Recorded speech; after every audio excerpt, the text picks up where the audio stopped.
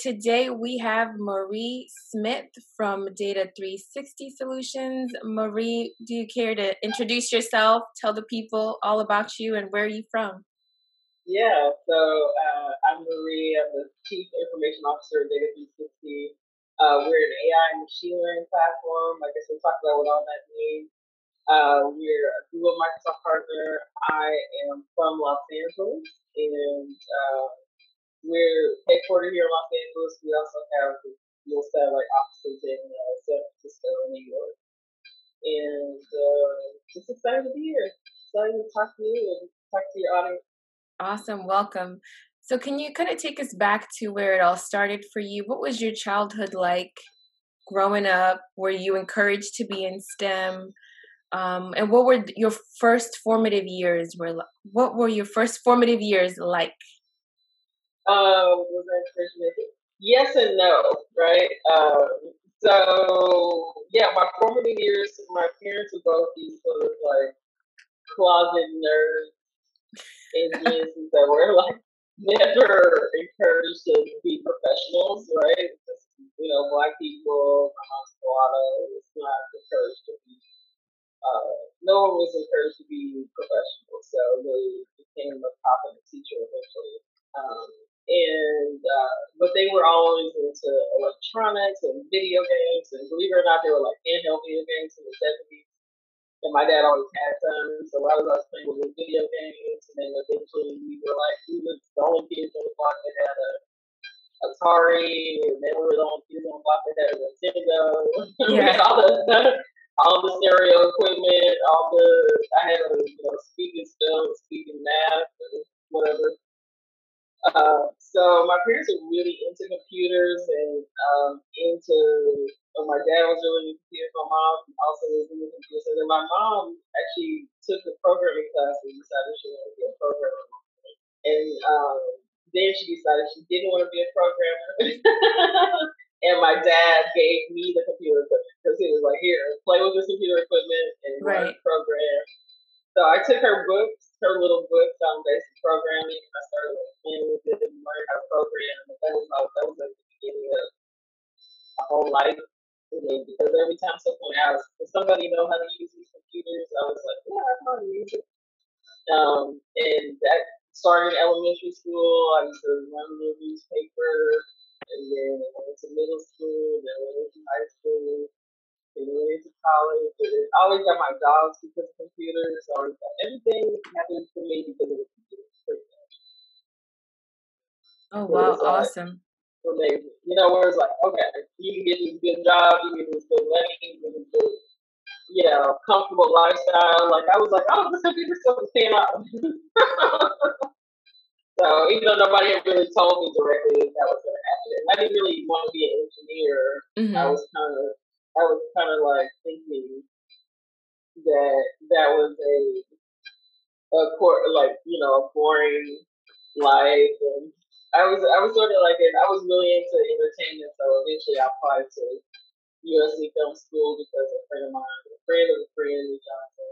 So I was like, this sounds good. I could just learn, be around cool people, be around a bunch of weirdos, be around artists. Have a good time because everything's so serious. Because I was really serious, so I was a straight A student pretty much. I had one B in my whole career. Wow, that's impressive. And I was valedictorian, and I had 2 degrees, a associate's degree and 2 diplomas at the same time. So I was ready to do something else besides academics. I was like, I want to go to a good school, but I want to where is it fun life? I know there are fun careers because I was like, I see them on TV all the time. I see all the time. So I was like, I think these TV people are having a good time, and they seem to be making more money than everybody else. So let me just do that life, right? Right.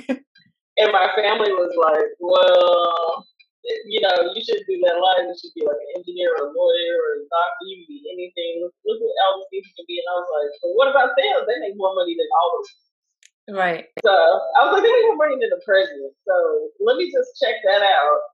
And if I'm wrong, then I'm wrong, right? And then it turned out that like USC is the top school in the world for entertainment. It's like the number one. And so I was like, okay, you guys are tripping. I finally figured out like, okay, what it was my family had this history of coming to Los Angeles that I didn't know about. And so I was born in Kansas. And so my family back in Kansas was like, no, you don't want to be a part of that life, right? But it turned out that like a whole bunch of my family were part of that life. The other branches, right? Yeah. Like, oh, okay. Well, it turned out, yeah, my uncle was on TV and my aunt had written hit songs and all that stuff, and I was all like, oh, okay, got it. And what it is that like one branch of the family has one philosophy and another branch has another philosophy. And it's sort of, I guess, it's kind of the things that were different in the 50s and the 60s between families, right? There was people who were venturing out west and wanted to be the great adventure from the South and from the Midwest, and there was people that stayed back behind and believed that it's what they were supposed to have regular lives. Right. So I think that was kind of like what was happening during that time. And then I was like, well, Black people do lots of stuff now, so we just go there. Mm-hmm. So what brought you to LA? So besides the fun and you wanting to be in with what you were seeing on TV and all of that, what brought you to LA? I've been coming to LA my whole childhood. So from when I was born on up, and so I was pretty much like it was always a home to me. It's always been my home, right? And so I was just kind of like, well, it's the happy medium between me and my parents. My parents will freak out because I was really talking about moving to New York at first, and my parents were just not okay with that proposition. So LA was like, okay, well, at least you have family here. You have people you can call on. Like, you can talk to all your cousins and aunties and everybody if something's up or something's wrong. So that was like really why LA became in the weather, of course. Like, I found out about hurricanes and I was like, Florida's out. Yeah, you're not missing anything. I was like, no, I'm cool on the hurricanes. and then New York, has this hard winter sometimes. The weather sort of sealed the deal after they made the family argument. So I just put all my eggs in one basket and said, okay, I'm gonna apply. I applied early and got in early, and that was it. And I was like, spent the rest of my seniors, and I'm out of here. And I was really, really happy because I was like, I'm out of here. Yeah. So how did you then transition from having this film background into being deep into the STEM industries? Yeah, well, the funniest thing is what people don't know is film and TV are engineering disciplines. I mean, there's so much involved with chemistry and the science of sound and photography, and all these different disciplines are super technical. They involve a lot of math and a lot of measurements and a lot of tools that require measurements. So there's like really heavy duty construction and architecture. There's heavy duty electrical stuff you have to measure. You have to know what ohms are. Most people don't know what those are. You have to know how to measure voltage. You have to be able to handle building, mechanics. And I mean, there's so much that goes into it that is really engineering and STEM heavy. That's like one sort of answer, even before you approach computers. And then on top of that, like computers were entering the field at that time. So everything was becoming digitized. Sound was becoming digitized. Cameras were becoming HD cameras. Sony was putting out a bunch of stuff. Our professor was one of the guys who did THX, so he was a master of digital sound. And it was just this whole like digital revolution they did. For the first time, they actually created computer animation in film school. And then some of those people went on to make the biggest computer movies of all time. So they made like Benjamin Button and Matrix. Oh wow. 2 and 3 and all those. Yeah. So those are all friends of mine that made those movies. And and then I wound up working in a lab, it was called a cyber lab that was basically 3D scanning, motion capture, animation, and all those different things. We were programming a lot of things. We were doing a lot of HD, lots and lots of HD stuff. Mm-hmm. And I mean, pretty much anything that was cutting edge. We were doing VR back then, we were making apps back then. We were doing all kinds of experimentations with AI, with motor computers, with biometrics, fingerprinting, and eyeball scanning, and all that stuff back in the 90s. Even 3D computing, holograms, some of that stuff is just now. Holograms are just now starting to make kind of butting up against becoming mainstream technology. We saw hologram technology 2 days ago, where it's sort of like almost normal. So I was like fell in love with the future. I was like, that's it.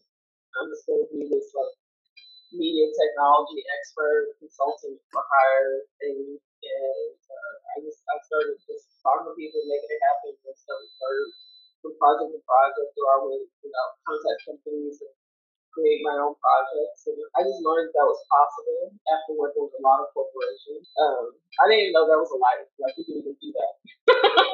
And so I was really grateful to learn you could. And so I've been kind of living in that life for a long time now. And then eventually and I've helped start a lot of companies and manage a lot of transactions and working. I work with thousands of companies, 2,000. What were some of the main lessons you learned in those years where you not only worked within the industry, but you worked for yourself, like you said, as this consultant, media tech expert? The greatest lessons are, just like create your life. I Like, love that one. That's a good one. Yep. don't passively wait to be found. Learn about everything about how money works and how it functions and what it is and what it isn't.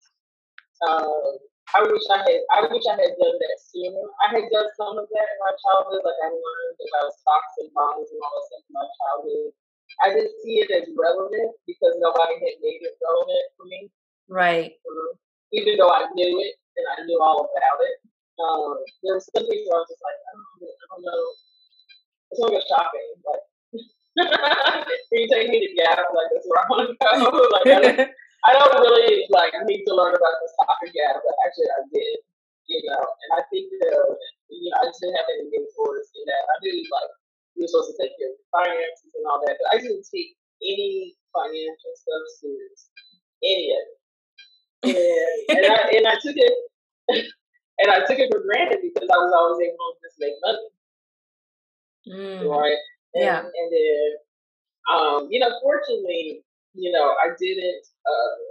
The things that I ignored, a lot of them were detrimental to people, like mutual funds and all these different retirement plans and whatever. Like all that's gone out the window, right? So had I invested in all that stuff, it would have gone out the window anyway. Like right about now when I need it. So I realize that everything happens for a reason, right? But I would say, learning about money, learning about the aspects of money, and not just what they tell you on TV, and not just what they tell you in the newspapers and magazines. Like go deep into the experts, like the hedge fund managers and the private equity people and people who run major corporations and people who finance corporations and venture capitalists and all of that. Like learn about all those things because they're all so important. Learn about commodities, learn about mining, learn about solar, learn about energy, learn about how does this world work and how does money play into that, right? Read the history of the Federal Reserve, read the history of banks, right? Figure out how your bank was founded, right? Figure out what those founders were. So, because money comes from certain places and certain events and certain times in history, and there really is a science to it. There is a way to capitalize on the opportunity at all times. It's just a matter of study, right? And so now, I happen to bet on an industry that's evergreen. I think what's always interesting is we're one of the few companies that are tech. Like, we're not tech enabled. We're not an app about beauty. We're not any of that. Right? We are a tech You're company. deep tech. Yeah, We're a deep exactly. tech. Like, there is, and we haven't found another Black company that is doing that. Right? And there's platforms. There's kind of these waypoints and different things like that. But nobody said, no, we're tech, and we're working directly with the tech companies, and we're part of the infrastructure, and we're a Black company.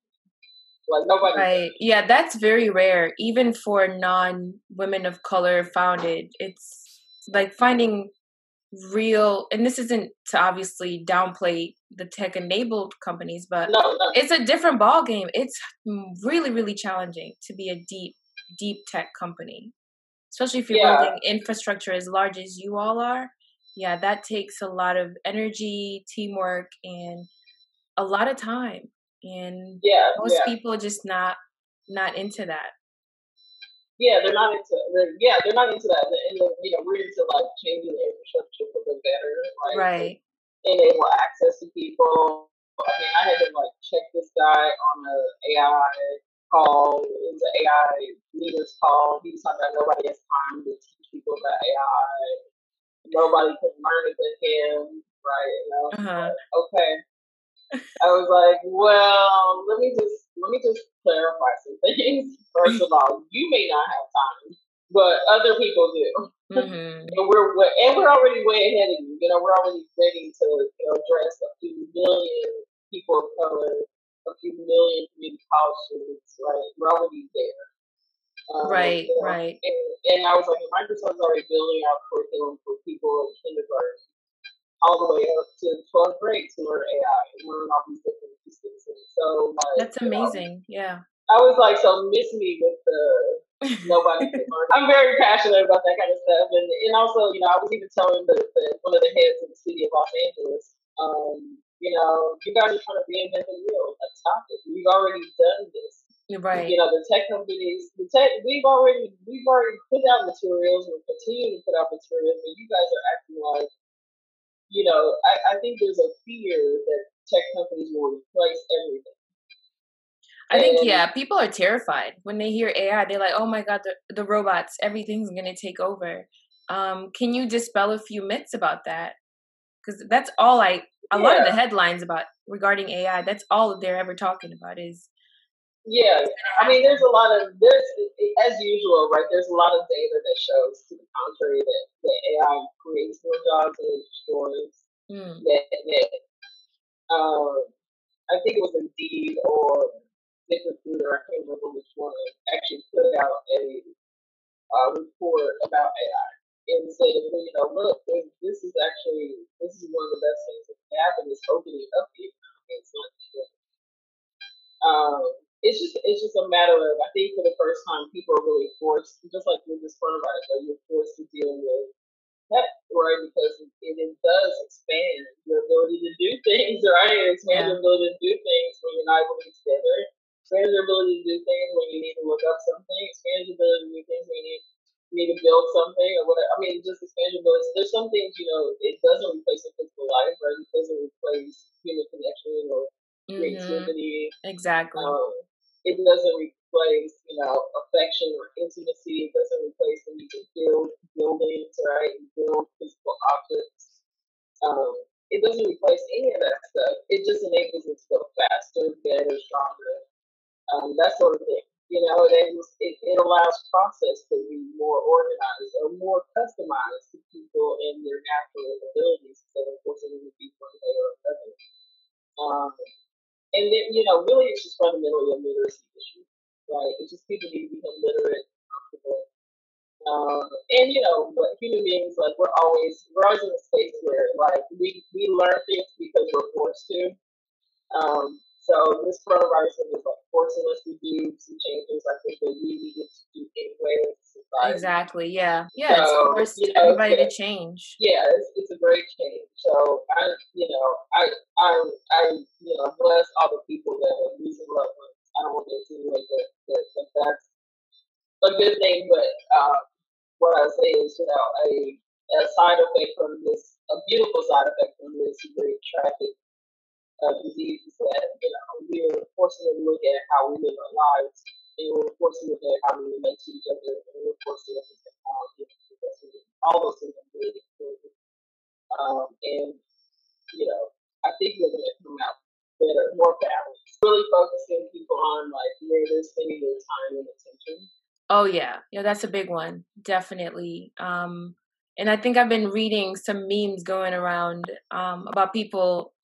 Well, this was earlier when it was kind of more intense, and everybody was like, "Oh my God, I'm going crazy with these people in this house." You know, I can't, I can't stand so. And yeah, most people are now being forced to kind of look into enrich more of their relationships with their family and Mm-hmm. build and enrich and nurture those relationships more so than we did previously when we had, and not to say life is a distraction, but we had so many Yeah. more distractions before. And now Yeah. it's like, oh yeah, there's nowhere to hide. Like you're seeing everything. And like you said, it is unfortunate though that people have lost their lives, have lost loved ones during this time too. So I'm in no way downplaying that. But it's definitely brought a lot of good changes and realities Yeah. to life for us. So I was gonna Yeah. ask you, how did you transition um into entrepreneurship? So what made you do that jump? Early on, after I worked with the lab at AOL Time Warner, I just saw a lot of people doing their own thing independently. We actually worked on this weird movie called Undercover Brother. Yes, Uh, I know that movie. and we worked on a lot of different projects with a music video director called Hype Williams, which was a video with Janet and Busta Rhymes and all these different people. I was like sort of just meeting these different cool people that were like doing their own thing with their own whatever, right? Scientists and consultants and, movie people, TV people, tech people, commercial directors. I mean, everything. And I was just all like, yeah, this independent life, and that's what it's about. Yeah. Because you can just kind of like, you come up with what you love to do, you pitch that to people, and then, you do it the way you want to do it, right? You kind of create your own network of people. You have your own posse, right? And you just sort of like do your thing. And so to me, just the freedom of being able to create your own life. Now, it took a while before I really got like, okay, this is how to scale that. This is how to build that up faster. This is the kind of relationships you need. This kind of financing you need. Yeah. All the sort of captain of industry stuff. I kind of milled about without like knowing how to be a captain of industry for a long time. For really about 15, I would say it started about 15 years ago. So for my career's been 15, 30 years. So half of that I didn't know anything about that. And then I started to, when I really started working with Twitter and Facebook, I got a clue about uh, what really needs to happen Yeah. for a business to grow, because I saw them transform from startups to corporations. Mhm. And I was like, oh, they're doing all this infrastructure. So I was like, oh, there's some like pieces of infrastructure that they do, and that's why they're getting funded to the level they're getting funded. And I was like, Exactly. oh, Yeah. because I was watching them, because I was helping them develop. I was like one of many, probably hundreds or thousands of developers, but what we were all doing was helping them understand how to monetize a platform and Mhm. like what it looks like. So I was working in advertising before they had paid ads, and I was like, okay, well, here's what ads can look like from, instead of like the way they look on a web page or on Google. Here's some ways ads can work inside of pages. So we prototyped a bunch of pages, and we prototyped a bunch of campaigns to kind of show them that. And they used a lot of that stuff to this day, right? They used a lot of that stuff. And, best practices on ad units and how units should be developed, right? That sort of stuff. And so it was, you know, an amazing journey to kind of say, oh, okay, this is how infrastructure is. So when Data360, the opportunity for Data360 came around, I was like, oh, I was actually in Sacramento lobbying with the ACLU for like social and human and criminal justice rights, Mhm. because I had some personal experiences that were crazy. racial discrimination stuff. And I was just like, the people were like seriously threatening my life for being a Black woman. Oh my goodness. It was horrible. Yeah. And I realized like there wasn't a real infrastructure.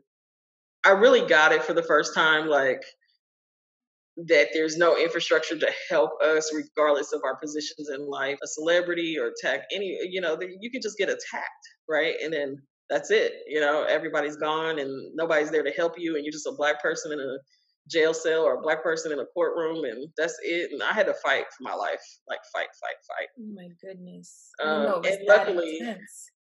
yeah, it was really horrible. But the good thing about it was I learned a lot about the law and the infrastructure of the law. So then I was like, okay, so learning the law is real important. I knew that before, but I really got hip to it. In this company, it saved us a whole bunch. Knowing legal things, all the legal stuff. Yeah. It saved us a lot of money and a lot of time. Our third partner, besides my husband and I, is a lawyer. And he was like, I'm with you guys because I see how you guys roll. I love this. So it was great. As Black and Asian people, it was really interesting just to be like, okay, look, we can do all this, we can roll with this. And I basically learned that, you have to really focus on understanding all these different pieces, right? And how they fit together. Like that's what makes a great founder is you really go through all these different experiences. Mm-hmm. And even though they may seem crazy or tragic or weird to other people, like it's kind of like Slumdog Millionaire, you can turn those things into an amazing journey. You can be creative with it, Yeah. right? So whatever's happened to you, it's like I remember I love watching comedians because they take everything they've done that's like so tragic and crazy and they turn it into gold. It's like the stuff that happened. I was listening to Jerry Seinfeld talk about Richard Pryor, and we talk about how much he turned all this really crazy shit into beauty, right? And laughter and all this, whatever just I love listening to those guys. I've always been a comedian geek. I used to work for a comedian on HBO. Mm-hmm. Um, and all my first job interviews were with comedians because I love comedians that much. And so I love that they can take the most serious, crazy, tragic things and turn them into amazing amounts of money and amazing amounts of laughter and amazing amounts of inspiration. Yeah, definitely. Entertainers just have a knack for that. That's why I always felt like, okay, great, when I was going through my stuff, I was like, okay, I'm just gonna like turn this into something extremely meaningful. So that's why I was lobbying in Sacramento. And then what I noticed was, oh my God, everybody started talking about we want to make the changes, right? So like all the assembly members and the senators, state senators were like, we want to make these changes that you guys are asking for, but we don't have the data. It was a consistent complaint they had. We don't have the data. We just don't have the evidence. We don't have the data. And I was like, you don't have the data. And then I was like, I know all about data. Right. And I was like, you don't have the data. Right. And then so then I went to the ACLU guys in Los Angeles and I was like, hey, I hear you guys have data issues. I know data backwards and forwards. I know all about it. I was kind of doing it as a side hustle to make some extra money. Right. Can I help you with something? Let me know. And then magically I got a call out of nowhere and they were like, yeah, can you help us with this project?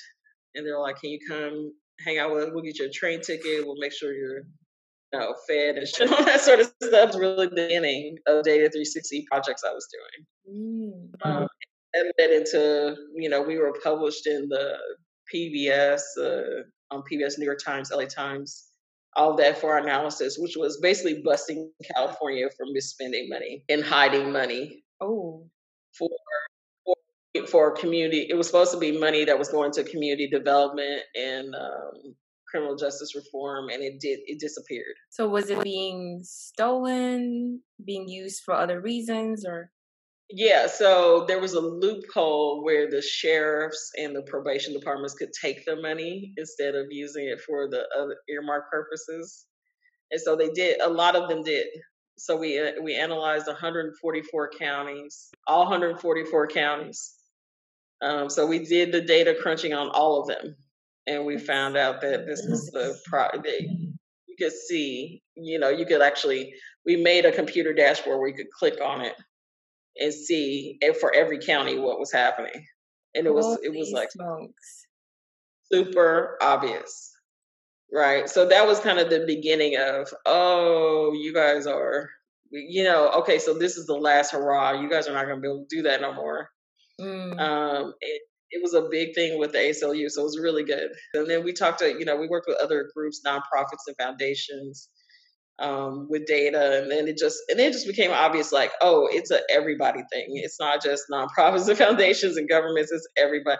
Like, oh, data, because data drives everything. Data yeah. drives search engines, and data drives social media, and data drives this, and data drives that. And there's no solid data practice for anybody, even to this day. Even Microsoft does not have a recommended data practice. Google has no recommended data practice. Amazon has no recommended data practice. Oracle has no recommended data practice. And what do you mean by data practice? Like, can you explain Meaning, that a little bit like, more? here's the best way to do this for this situation. Mm, So they say, look, we have the tools so you can do stuff with data, but they don't recommend, they don't talk about how to drive performance with data. They don't have the expertise for that. They don't have the people that do that. So then we were like, oh, great, this is a big old hole in the market, yeah. right?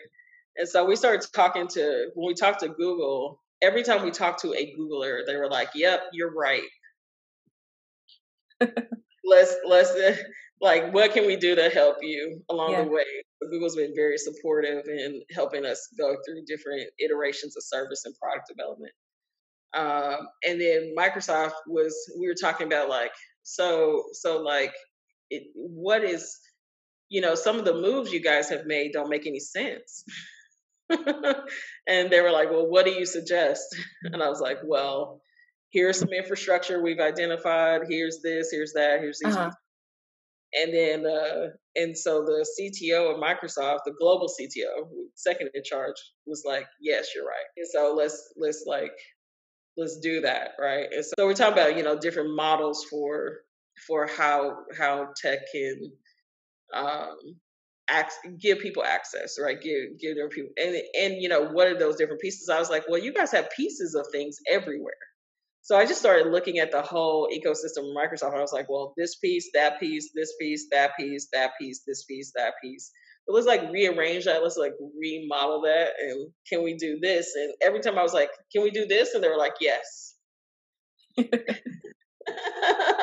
was like, well, can I just go around saying I'm with you guys? And they're like, let me just remodel stuff. Like, let me, Yeah. they're like, yeah, that's cool. I'm like, cool. All right. Awesome. I'm like, I can create my own destiny here. They're like, absolutely. I'm like, great. And this is as part of Data360, right? Yeah. So, pretty much, with our customers, and then, the city of LA helped us create Data360 Labs. It's the same thing where it's just a need for, like, tech training, literacy, tech literacy, data literacy, helping people mobilize into new positions. Now it's like mega urgent because of all the unemployment, right? So Hmm. I was talking to the head, one of the heads of the city for tech, and letting her know that, it- this can be deployed rapidly. You don't have to, like, reinvent stuff. Let's just do this, the way it's already been designed and intended. I was like, there's three major companies and one little mighty one, Data 360, making this happen. So let's do it, right? Right. Uh, so, we'll see how that's received. It's sort of happening regardless of what the mayor's office does. But we'd love them to be in the contribution space with us and contributing to that piece. But yeah, that's how we Data 360 really got, how we really got into it. We just started to notice all those different things, and when I talked to my co-founder about it, he was like, "I'm with you. Let's do it." And then, we just went through different projects together and sort of figured out, yeah, we could work together, we could do everything. And then, Hmm. let's make this happen. And then, the same with our third co-founder. He had worked at Intel and Nokia and Verizon, and he knew a lot about data from those companies.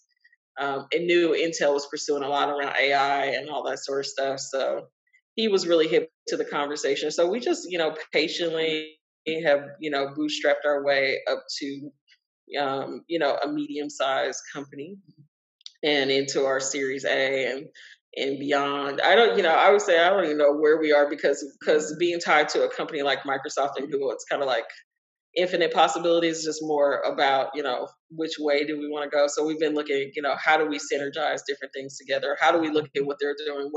Which programs of theirs fit ours and all that stuff. So we're at the end of that discussion, but it's exciting. So we'll see what happens when we turn the engine on more. Right now, we reach 1.5 million people a month, which is not shabby.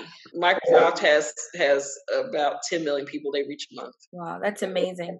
Now, can you give from an outsider's perspective? I kind of understand what Data360 does. Like you mentioned earlier, you're filling in this gap in the middle. Can you break that down a little bit more? In what way are you doing that? So I know you're Yeah, using AI and data sets. Are you helping?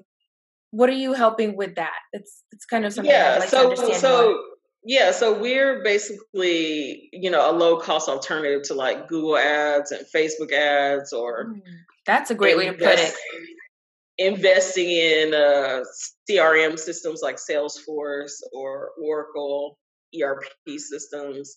So basically, the basic premise is all of those are centralized systems, meaning that you have to go to their website, you set up an account, and they manage the data and the processes for you. Right. Uh, Data 360 is the next evolution that we are decentralized, meaning we help you set up your own infrastructure so you can manage your own data and achieve the objectives that are customized to you. Because what happens with centralized systems is you're really at the mercy of the happy middle of everybody that company serves. So Exactly. Yeah. biggest corporation in the world and the smallest company in the world, it's going to be a solution that's the middle, or it's really going to lean towards the person who pays more money.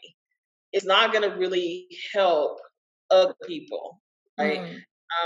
And so that's kind of a mass media approach or a mass systems approach. We're one of the first companies that is saying, no, you don't have to do it that way. How about you set up your own domain, your own system, and we give you all the same tools as those people, or we help you enhance off the shelf tools, integrate right with G Suite, or we integrate with Oracle, or integrate with Salesforce to give you additional capabilities that you wouldn't be able to get otherwise. Okay. Wonderful. I Yeah. get it much better now. Yeah, the way you put it, that really helped me understand because I was like, yeah, I get the AI, I get all Yeah. the other stuff. Yeah, you don't have to make a page on Facebook to get traffic. You can get traffic on your own. Because if you're data literate, you know how to harness that traffic on your own, So this does or not you know how to integrate use it. into social media in any way at all, or Yeah, we do. Yeah, I was gonna say the alternative is also you can also find people and move them from Facebook to your platform, right? So you just mm, encourage them to join your platform. And there are lots of companies that are building community-based softwares that are web-based. We're actually what's called a platform as a service. So we actually sit a layer below that, meaning that you can connect us to any software. You can connect us to any domain name. You can connect us to any text messaging tool or Slack or anything. You can connect us to anything that's yeah, internet capable, and we can help you enhance that package so that it's working in your favor, meaning that it's bringing the right traffic. It's telling you what your workflow process should be. It's telling you how to enhance the interactions with the people that you're working with. It's giving you the insights and the data. So you can think of it like a strategic advisor, sort of. mm, That's the AI part. So basically, it's like, talk to these people about this subject. This is right. the group of people that you should be selling to. This is the group of people you should be selling to on Wednesday at 2:00. And does this, so I'm trying to imagine this. Let's say I'm starting from scratch. I don't have a database at all. Mm-hmm. How would that work in that situation? Well, we would ask you first, what you're selling, Okay. um, Mm-hmm. or what you're offering, right? Sometimes it's not about sales as much as it's about an offer, right? Or an opportunity. So, what's your offer? What are you selling? What's your opportunity? And then, what are your goals, right? Are you trying to get, how many people are you trying to get to?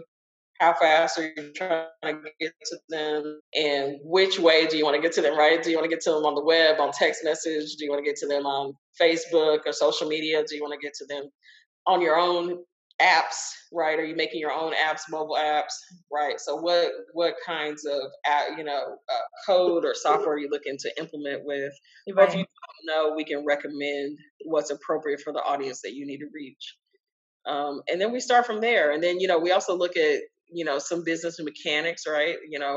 How can how much of that opportunity can you fulfill, right? Because we could give you 1,000 contacts or 1,000 pre-qualified people or whatever, but if you don't have the capacity to service those people, it's going to go sideways. Definitely. Right. So And you have to have the right amount of people, the right, so we look at we actually go through some pretty hardcore business mechanics with our customers to make sure that we understand like what they can and cannot do. right. So is it like that would be a lead list that you provide me, and then I can get in touch with them based on, let's say, your recommendations. Your system would be able to like generate messages to get in touch with them, or the best Yeah, approach. so our system, so we have a smart CRM system that actually does reach out to people and recruit them and then tell you who is and isn't interested Mm, and how to best follow up with them. that's fascinating. I don't think I've ever heard of anything like this before. I really Yeah. haven't. Like I've heard of you could buy lead lists and stuff, but Yeah. not a whole built-in system that if you don't have it, it builds it from scratch for you, automates all the communications, and that you don't necessarily have to be on social to get these people on your own. Yeah, and we have what's called the reason why we're called Data360 is because we can aggregate all the information on a person. Like once that person says yes, I want to be a part of your community. Then from there, we have all the information on that person that we can provide you, so you can build a proper relationship with that person. You won't be Yeah, spending years trying to figure out, oh, that person likes soccer and that person likes to hang out in this place on Wednesday and whatever. We have that information. And the main thing, we do vet our clients to make sure they're not like creepy or exactly. Yeah. or whatever, right? There's a genuine opportunity. So, there's a legal process we go through to make sure all the pieces, Good. right? So there's like a terms of service, there's a privacy policy, they're putting them in the right systems and all that good stuff. But basically the same stuff Facebook does, right? So Facebook qualifies the people that make pages, at least now they do. um, they qualify people that make pages, they qualify whether a business is legitimate or not and all that sort of stuff. So we go through the same things. It's not as hardcore because everybody off the street can't sign up for Data360. You have to be vetted. You have to be invited right now. We are going to start opening it up broadly through our partners. But we probably won't be with the public, I mean, even for another year or two. We are just offering through Google and Microsoft next, and probably also maybe Shopify and Facebook. But, pretty much like you can't just go to data360.com and sign up. Mm. A page, right? So we make sure, we're being very careful and diligent and following all the laws and following all the regulations and all that sort of stuff. So, that part's pretty gnarly. We do a lot of work around that. But it's a powerful tool. Everybody's really excited about it. So Yeah, to me, it just struck a lot of interest in me. Just hearing about the capabilities and what can be done with all of it. And that's what I was going to ask you. So, obviously, when you gather all this data from, let's say, the customer's side of view, when you're inviting them, how do you do that? I'm just interested in just like this is amazing to yeah, me. we I'm like, really just oh, say this like, is cool. hey, we're like, hey. we happen to know, it's funny. We're like, hey, would you like to check out this green living thing? And we happen to know that's a green living person. Ah, gotcha. So they know that we know that They they know know. that we know that they also know that we knew. So Yeah. when we do that, when we actually do that, and we give them 30 days of information in order to opt Mm, in. So there's a gap between when you start and when you can actually talk to people, because we want to make sure that that person has definitely said yes, they're in the know, they're clear about what's happening. They, all that before a salesperson or the founder or whoever starts contacting. right. And even on the opposite side, like right now during COVID, for all of our email clients, we've paused all the campaigns because everybody's on shutdown. We don't want any of our clients aggressively soliciting the public right during this time, right? And then they say, well, where did you get my information? Oh, it's Data 360. Right, exactly. Right, even though it's everywhere, right? It's on the invites and everything. It's not hidden. But we just don't want our clients to be doing anything illegal or doing things sideways, or trying to encourage people to do business during a shutdown when there's liabilities and other things going on. So we also provide a lot of protection around that as well, making sure that things are there. We have clients that want to be crooked. They just want to be crooked. They want to straight be crooked. And they're like, "You're okay with that, right?" And I'm just like, "No, no, Not here. it's And like Facebook, they're like, they'll tell Facebook, hey, this one lady did some crazy stuff on Facebook. And she said, oh, you work for Facebook. You know them, right? And I was like, yeah, yeah. And then she's like, well, I want them to let me back into my account because I did this crazy stuff, but I oh didn't. yeah, they ban people like it is Yeah. no joke. Mhm. And she was like, but I didn't mean it. And I want them to give me my account back. And I'm thinking about getting on a plane and flying to a park and telling them to give me my account back. And I was like, they're going to call security on you.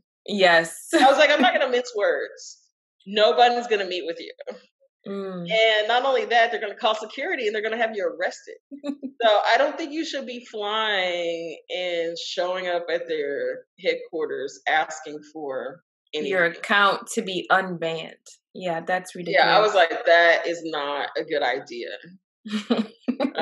And we've even been at meetings at Google or whatever, and random people will come up and be like, how do I get a job here? They'll just be like at the headquarters because they have the doors locked, and random people will show up What? and say, they were like, yeah, so can I get a job here? We're like, yeah, it's all online, man.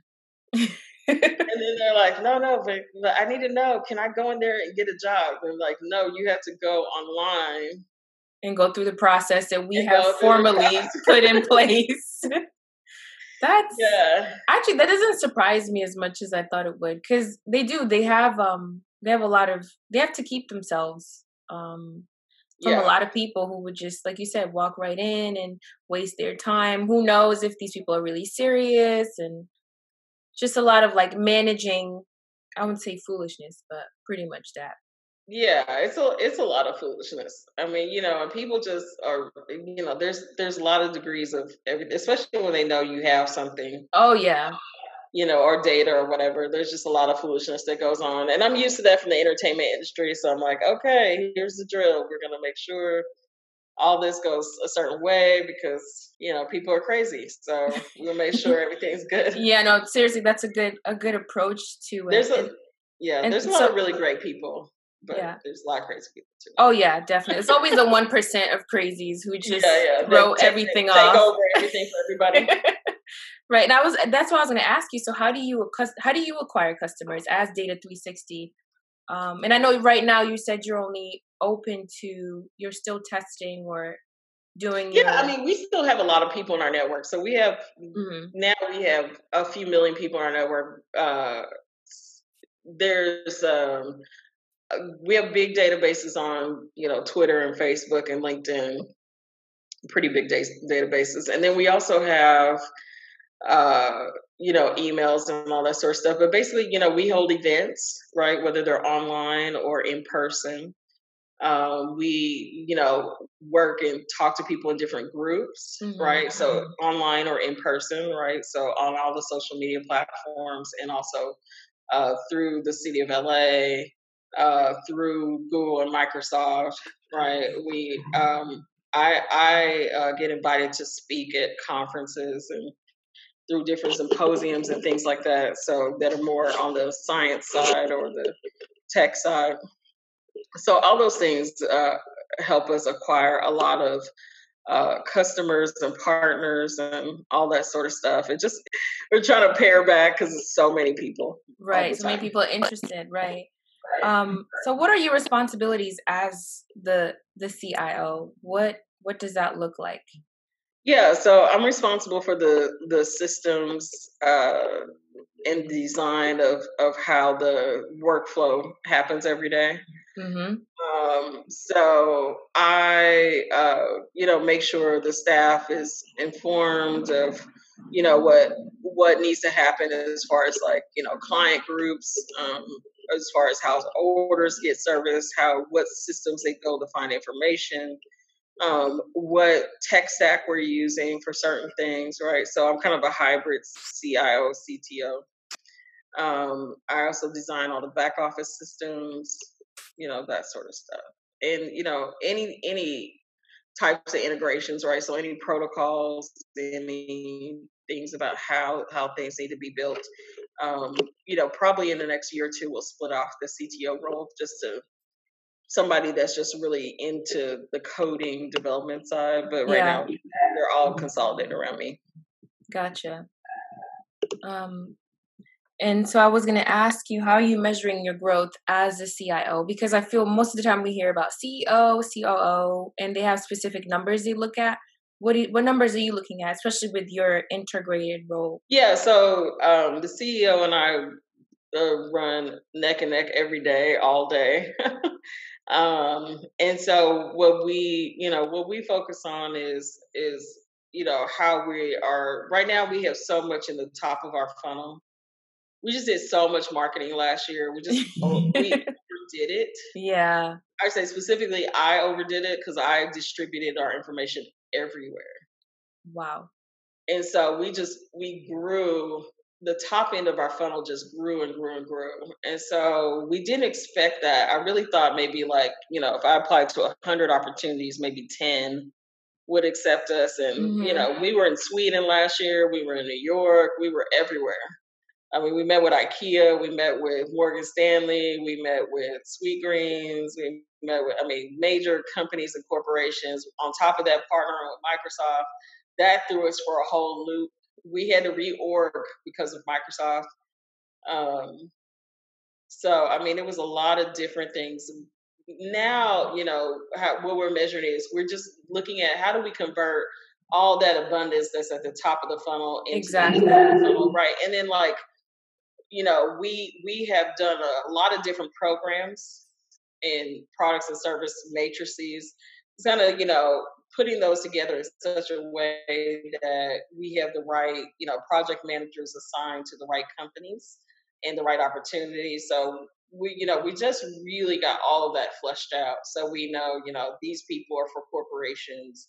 These people are for government services. These people are for small businesses. These people are for ad agencies, and kind of getting all those things built out. So we're kind of this big HR exercise right now and getting the right foundational people in, um, and also, and then looking at how to strategically roll it out. So, with Microsoft, we've talked to all these different departments, but it's a matter of like, how do we strategically debut our relationship with them? What does that look like? So we think we mutually have a handle on that now after talking to a lot of different departments and different people. And it's sort of like, who's going to be the lead, right? If they Mm. have 7 departments that are relevant to us, which one's going to lead the transaction, right, moving forward? um, and so they have an emerging AI department, so we're part of that department. So it's but that spans all of their business units. So it's really interesting because that's what we're focused on. How do we then debut with them, and then what does that mean versus there's the sort of top of the funnel on one side, and then this Microsoft thing on the other side, right? And then Google and Amazon have sort of taken a back burner. So right now it's just converting, right? Converting to that, into the, hey, you're in this program, you're in that program, you're in that program. Because there's not a lack of wanting to do business, right? There You needs have to a be lot of kind of, demand. Yeah. yeah, a lot of demand. So, how do you build out that infrastructure, right? And that's Yeah. why learning about infrastructure and money and systems and all this stuff becomes really important. Mm-hmm. Because when you hit this phase, like, you don't think about what success means, right? Success means everybody. Then you're like, okay, so what am I building out to meet that need, right? That everybody want. Okay, everybody thinks I'm cool, right? And it's like being a musician and not having any concerts on the books, Mm. right? Everybody wants to go see me in concert, but I don't have any arenas booked. Right. Yeah, that's true. So that's where we're looking at. Okay, we can convert people this way and that way and this way and that way. So that's what we're up to now. It's just really doing all those pieces where we figure out how it all should come together from the middle side, right? We have a lot of restaurants and a lot of retailers, even before COVID, that had need solutions. Very big ones, super huge ones with thousands of locations have already contacted us and asked us, can you help us with our data? Amazing. So that was like, whoa, yeah, okay, so we have to do.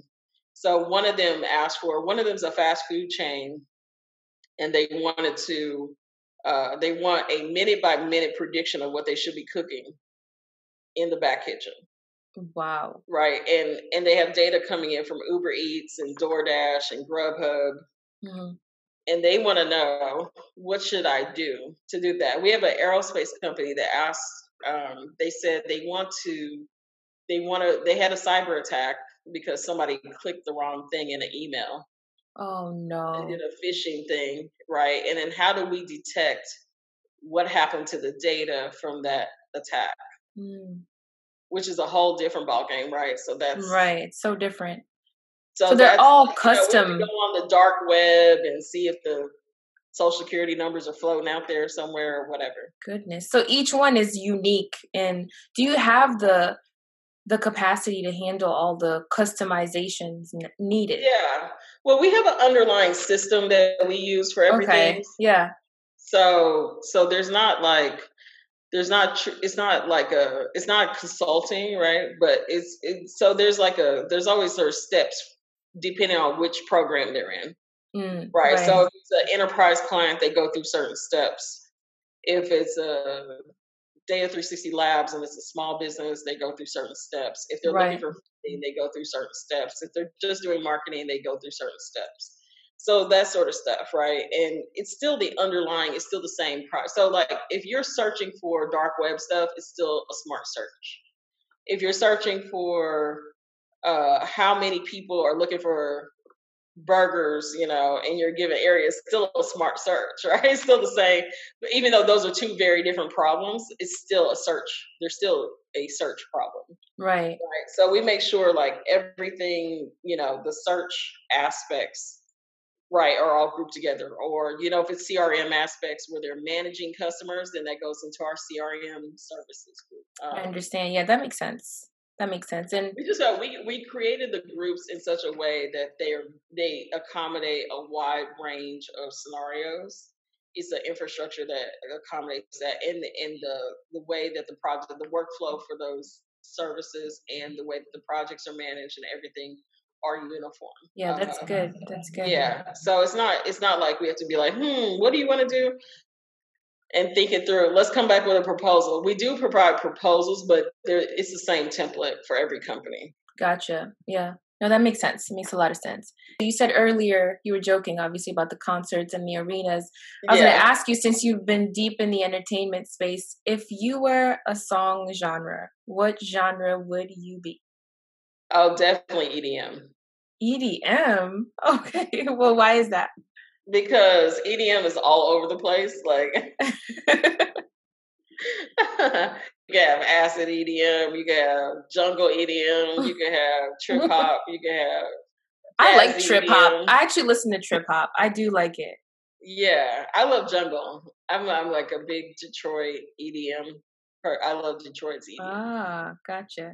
Drum and bass, all that different thing. Like you could have a mood. You could have a, chill out mood. You have a Buddha lounge mood. Yeah. I always love that about that music. And it's not so much about like the lyrics as much as it is the vibe. Like, Yes, definitely. The beat underneath. Yes.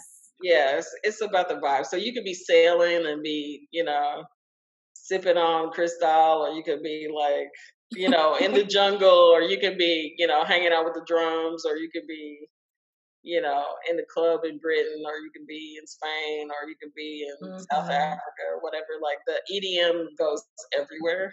Yeah. And then when friends of mine have remixed different things, like I have a friend of mine that remixed Nina Simone, and I listen to that tune. I listen to that pretty much like at least maybe like 4 or 5 times a month, which for me is a big deal because I don't have time to listen to a lot of music. Hmm. So if I'm chilling out or whatever, I'm like, oh, cool, there it is again, or whatever. I'm into Lizzo right now. I've been into Lizzo big time. Yeah, I like Lizzo's beats. They're really catchy. Like I'm not so much about the lyrics, but the beat for me, like you said, the vibe is what I really like. Yeah, yeah. But yeah, her music is good. I blame it on Prince because she was hanging out with Prince. So Yeah, she does have that. Like that big video of hers that went viral, that definitely has Prince influence in it. yeah, A I was like, hundred she percent. definitely was hanging out with Prince. I was like, that is Yeah. really funny. I was like, yeah. Every time I hear most of the songs, I'm like, that's Prince. Hmm. That's funny. Yeah, definitely. For me, I would be R&B if I were You would be a R and genre. B. I would Yeah, be 100%. I've always been into R&B. I love R&B. It just whether I'm in a good mood or yeah. I love R&B. So I Or you would need be to pour R&B. your heart out. And you need to make it happen. Yeah, and I'm a very like feely emotional person, so I think Yeah. it's definitely a good fit for me. Last time we were speaking, you talked about your daughter and about visibility online and her having to deal with that and you kind of helping her navigate. What is it like being a mom and managing your career as well? It's been tough. I mean, Yeah, there's still so much. Um, there's so many different sort of feelings about women working still, which I find incredible. But I understand it's still, I guess, relative to modern society, it's still new. um, it was tough. I mean, I think the biggest thing has been, my daughter is, actually, all of our daughters, that's the challenges, all the how they display themselves online, what they're talking about, what they're focused, right. Yeah, right? Like I say, they're kind of all starting to focus in the right direction, which is great. Um, is we're constantly kind of monitoring them online. Saying like, what are they doing? What are they talking about? What are they saying? They know we're stalking them like every day. And then my mother-in-law definitely like co-monitors and lets us know what's going on hmm, with the kids and stuff. So it's good. But and my daughter's grandmother is with her. She's staying at her grandma's house, and so I'm always getting the 411. So it's a team effort. right.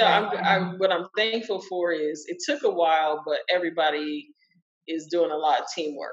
That's There's good. teamwork between, partners, and there's teamwork between grandparents, and all the blended family situations.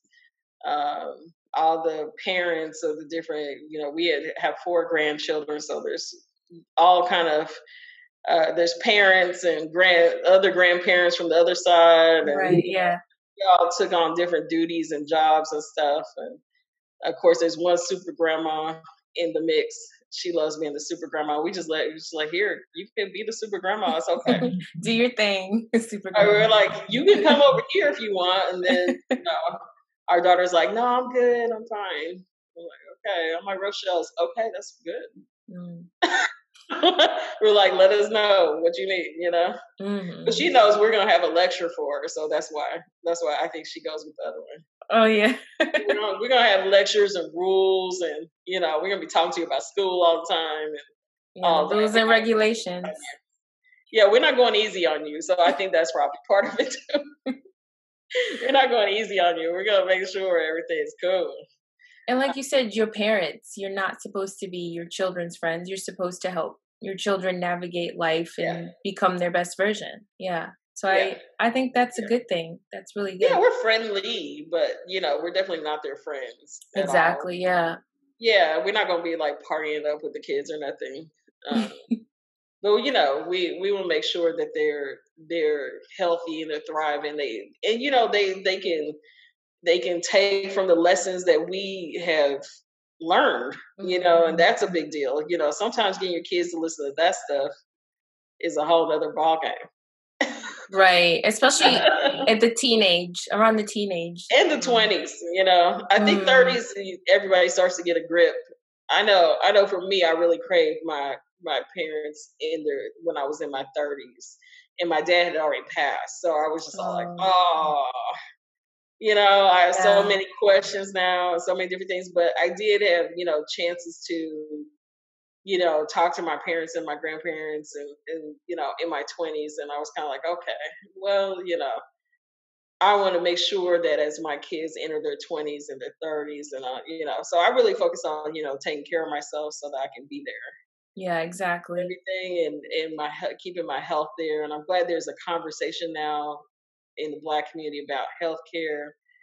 Um, Yes. Not just like physical, but emotional and yeah, mental health. I and feel mental like, health care, because we've yeah. been through a lot. We've been through a Oh my lot in the goodness. whole African diaspora, right? And then there's conversations we need to have amongst ourselves, right? Like Yeah. real Real talk talk. conversations. Yeah, seriously. And yeah, and the same thing about we need to have those conversations about health and money and education and all those different things, because there's so much disharmony that has Mm. been seeded in our communities. I think we're just now getting to the point where it's like, okay, let's talk about this. So now I'm part of a collective where all we do we're boosting up young people for Black wealth, right? To close the Yeah, Black wealth gap, right? And there's definitely. thousands of Black professionals doing that together. Yes, it's a beautiful That's thing. amazing. Yeah. That's amazing.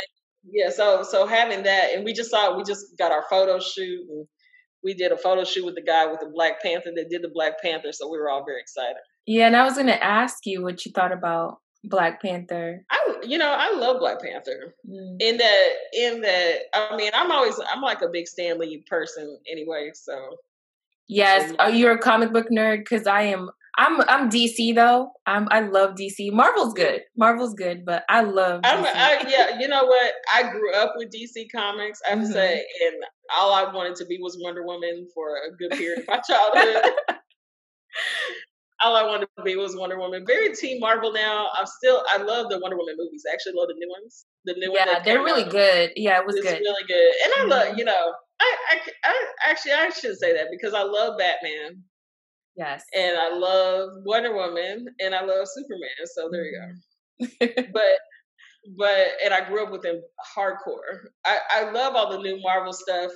Because it is, and I love Stan Lee stuff. And I've met Stan Lee once before he passed, which was Oh cool. yeah.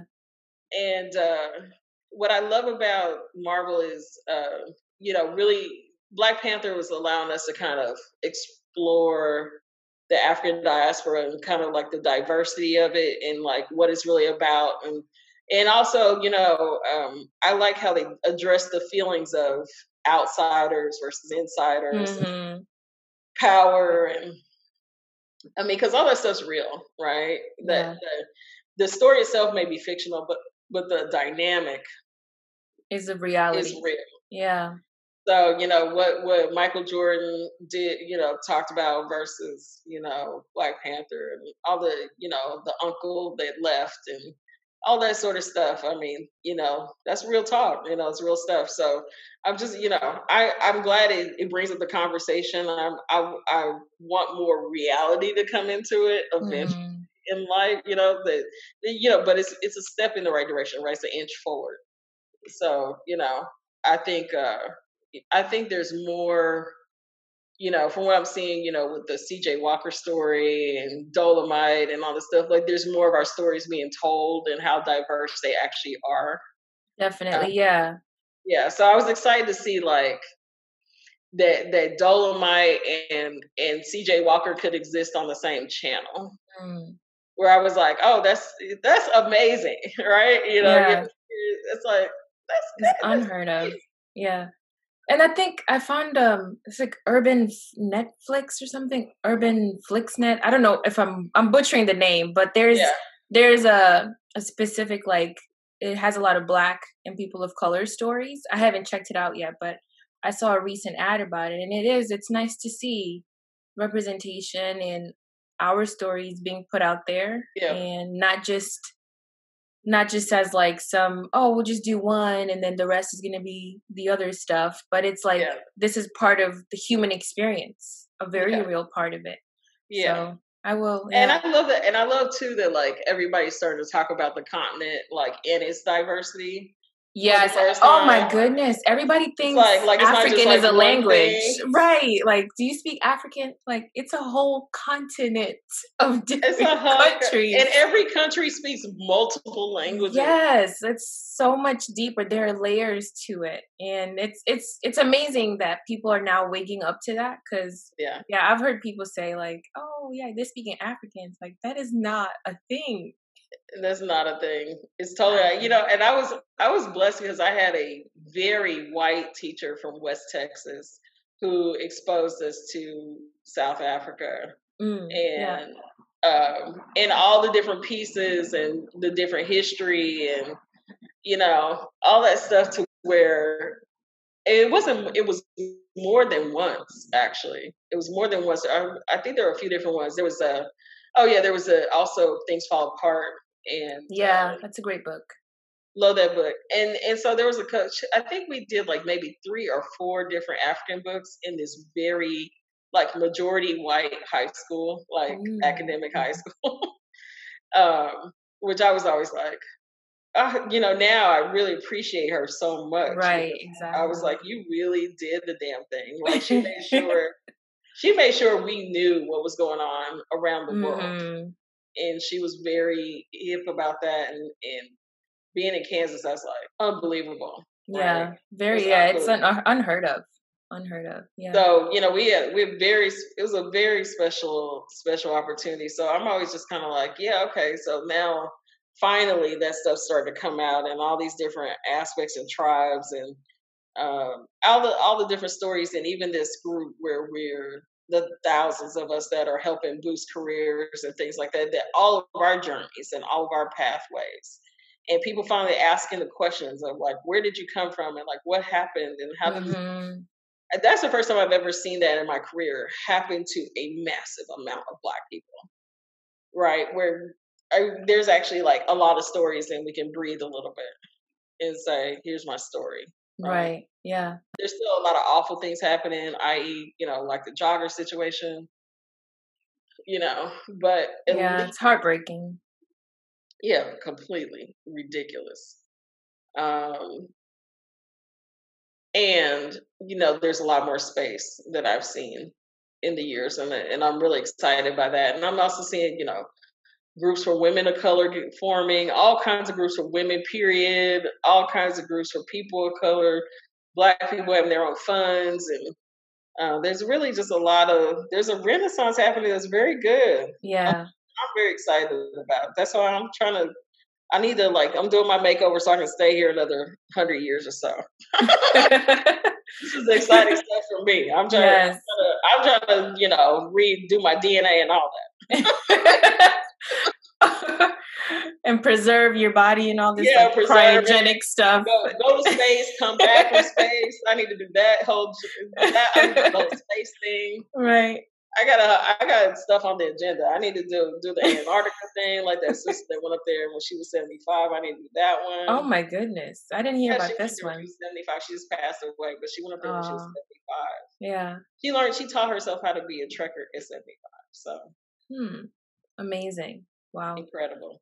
That is. And just to kind of close off our conversation here, what advice would you offer for women in STEM who are entrepreneurial or considering themselves to start the path?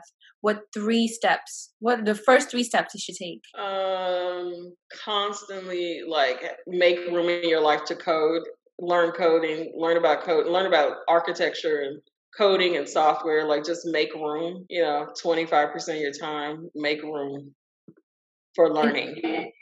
okay. And I was going to say, is this specific to software development or STEM No, in no, just general? in general. Just Okay. keep yourself very literate about the Mm, industry, about trends, about coding languages, about what software companies are doing. Create news alerts every day. Make a list of things you're interested in. Keep track of them over time because that's going to pay off as that's you're great advice. That's developing your really good advice. expertise. That's something I do. I constantly read and collect resources. And Yeah. people go, how do you know that's happened? Or how do you know that's happening? Or how did you get connected to that group? It's because I'm always tracking stuff, Yeah. tracking so many things. And the second thing I would say is, meditate and unplug on a regular basis. Yeah. I lost my meditation for years. I just got it back during this COVID-19. Ooh, that's a good thing that happened. Yeah, it was really good. Yeah. Yeah, learn to meditate and detach yourself from everything so you can have some perspective and you can be effective.